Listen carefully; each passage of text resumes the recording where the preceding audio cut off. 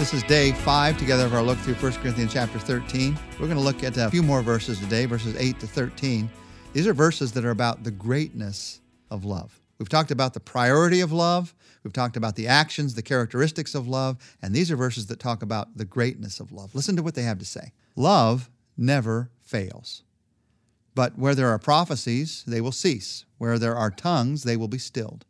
Where there is knowledge, it will pass away. For we know in part, and we prophesy in part. But when perfection comes, the imperfect disappears. When I was a child, I talked like a child, I thought like a child, I reasoned like a child. When I became a man, I put childish ways behind me. Now we see but a poor reflection as in a mirror. Then we shall see face to face. Now I know in part. Then I shall know fully, even as I am fully known. And now these three remain: faith, hope, and love. But the greatest of these is love. These are verses that talk to us about the greatness of love. Now, the greatest of these is love. What makes love the greatest of these? Well, there are many things, but 3 of them come out of this passage. What makes love the greatest of these? Love is what will ultimately last. Love is what we ultimately need, and love is the ultimate goal. What makes love the greatest of these? Number 1, love is what will ultimately last. And Paul goes again through a list of gifts. Love never fails, he says. He talks about prophecies, he talks about tongues, he talks about knowledge. But he says these things, they're not going to last into eternity. Love is what will ultimately last. All those gifts that we have on this earth, they are necessary, but they are lacking. They are lacking, he says, because they are partial. They're no longer going to be necessary in heaven because the intent of those gifts is going to be completed. You won't need the gift of knowledge in heaven, somebody to give you more knowledge about God, because you will know God in heaven. You won't need the gift of tongues in heaven, someone to speak with the tongue to help you to understand who God is, because you'll be with God in heaven. Those gifts are no longer going to be needed in heaven, but love's needed.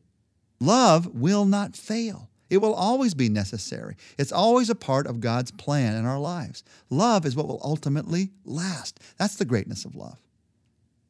He also talks about the greatness of love, and he says, love is what we ultimately need. God created us to live in a relationship of love with himself. Of all the needs that I think that I have, the need that God created me to live with is the need to love. I need to love God. I need to love others. Paul gives us some pictures of this. He gives us the picture of a mirror. He says, now it's like we see in a mirror dimly. He's talking about us trying to look at God and see God, look at life and see life, understand things. Now he says, it's like we look in a mirror dimly. Our gifts, the way God uses us in this world, it's like we're looking into a mirror, trying to see who God is, see what God's about, and we can see some of it, but the reflection isn't as good as we need it to be.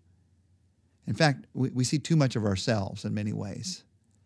It's like Paul is saying here, like looking into the polished metal mirrors of ancient Corinth. They had a lot of mirrors then, but they didn't always work correctly. And this one, it wasn't polished enough. I can't quite see it.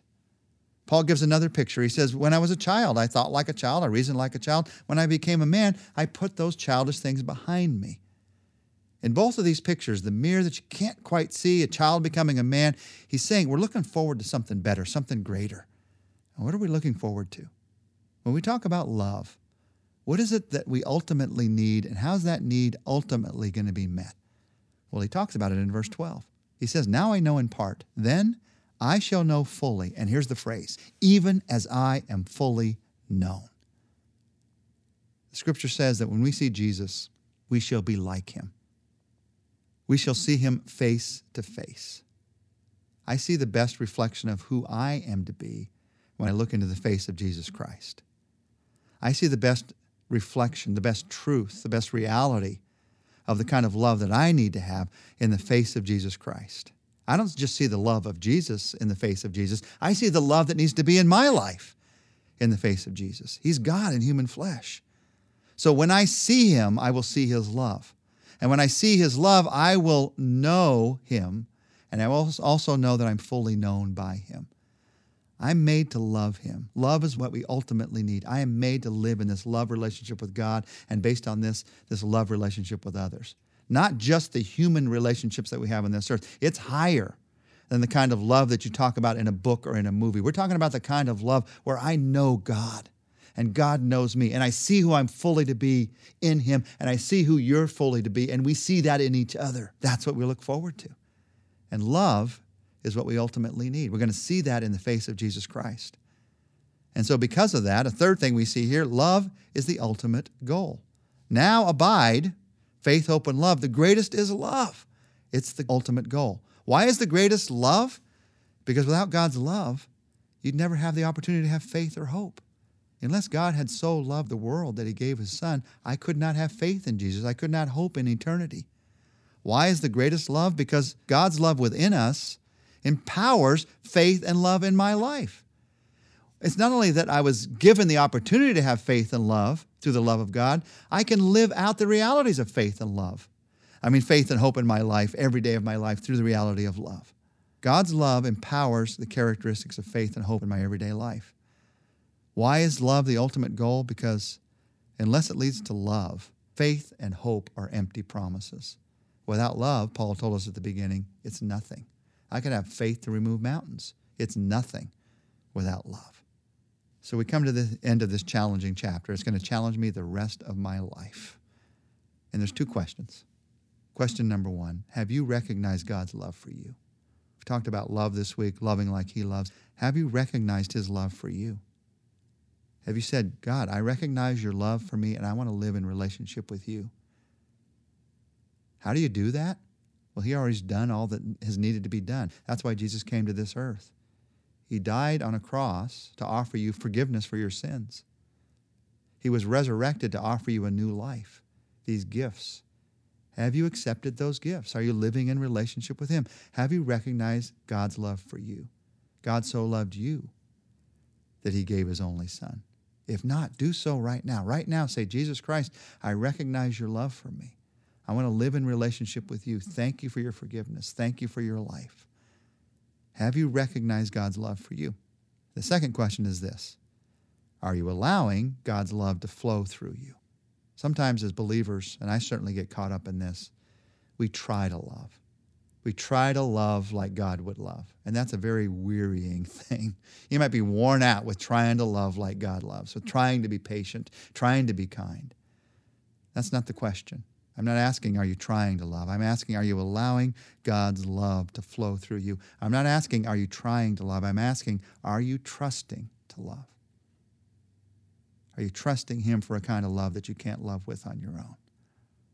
Now, you grow in that love, no doubt about it. You grow in your ability to love others. But the question is not where are you in relationship to somebody else or where you might be later in your life. The question is right now, today. Are you going to be selfish, not even try to love? Or are you going to try to love on your own power? Or are you going to trust to love? Are you going to allow God's love to flow through you? Begin to learn to do that. It's a lifelong journey. Are you going to take a step in that journey today?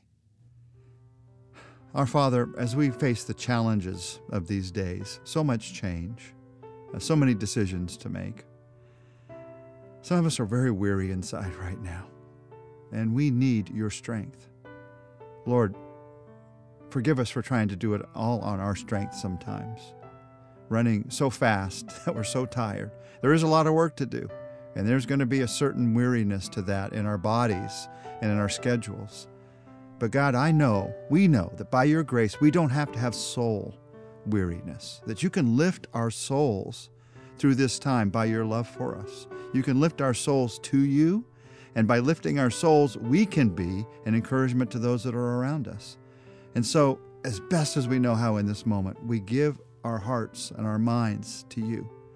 And we ask you to lift us up so that we can love you and we can love those who are around us during these days. And we ask this in the powerful name of Jesus. Amen.